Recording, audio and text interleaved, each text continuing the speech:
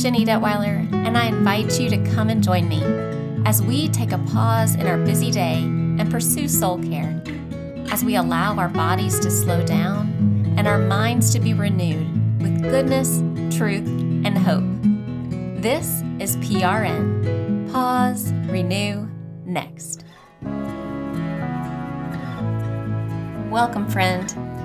However you're arriving here today, whatever may have transpired before you got to this podcast, I just want you to know that I'm so thankful and glad that you're here. This season on the Pause Renew Next podcast, our theme is Tell Your Story. Last episode, we got to talk to an amazing storyteller, T.I. Lowe, who mentioned that the greatest author she takes inspiration from was Jesus himself. And in today's episode, we are doing some soul care reflection time in Scripture with some of the stories of Jesus. But before that, I want to take some time to slow down, to center ourselves so that we can really be present. So together, let's take a few deep breaths. Inhale, deep, deep, deep down into your belly. Hold it, and then exhale through your mouth. And again, inhale.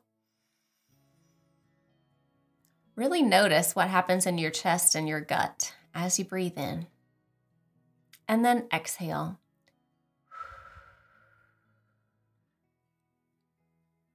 And one more time, inhale. And exhale.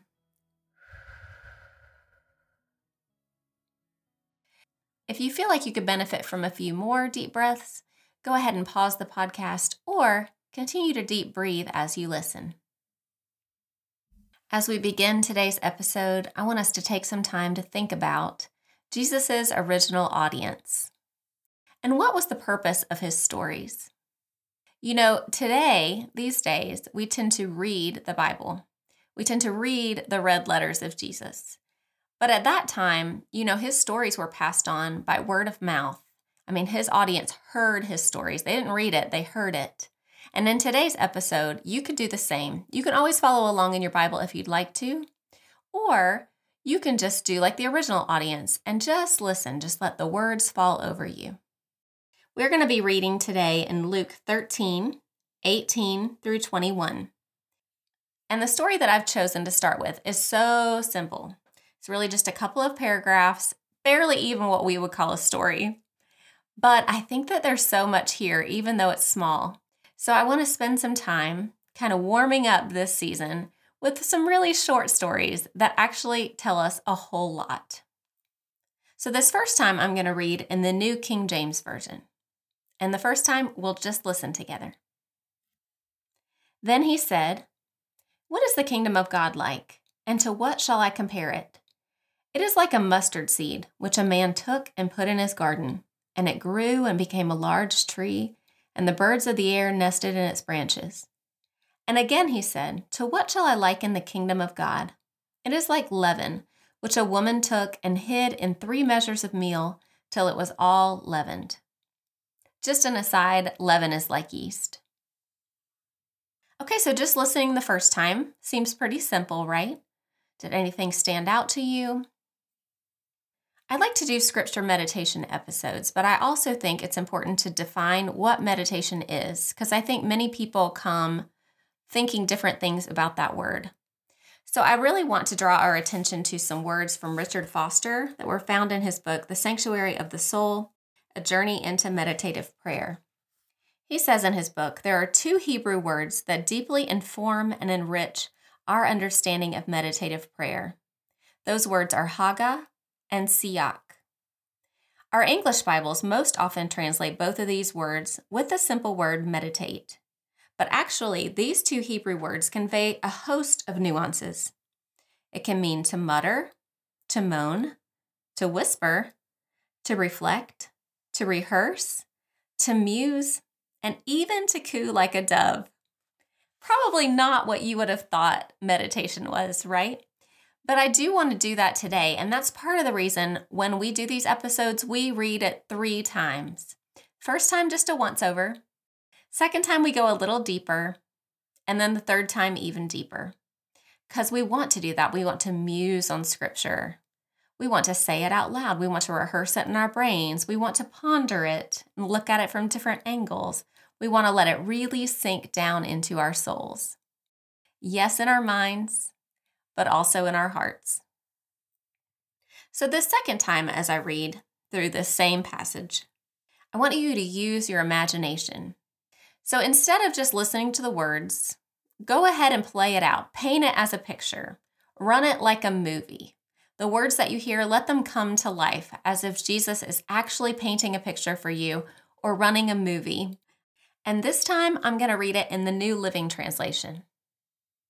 Then Jesus said, "What is the kingdom of God like? How can I illustrate it? It is like a tiny mustard seed that a man planted in a garden. It grows and becomes a tree, and the birds make nests in its branches."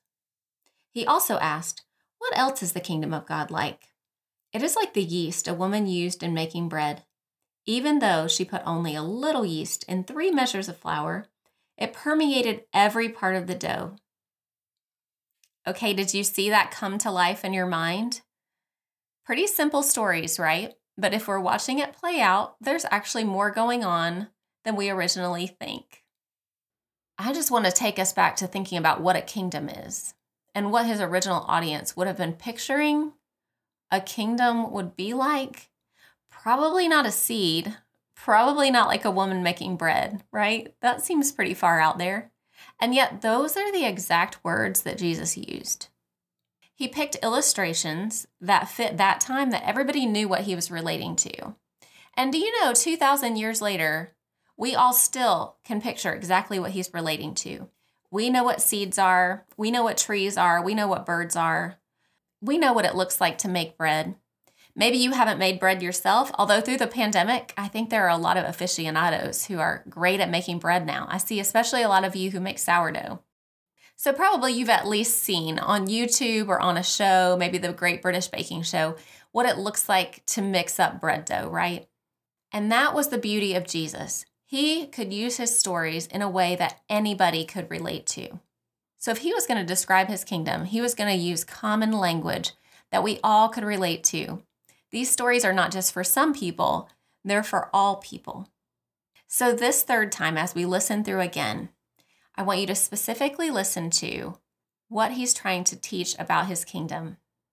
What do you notice as we go back through it the last time?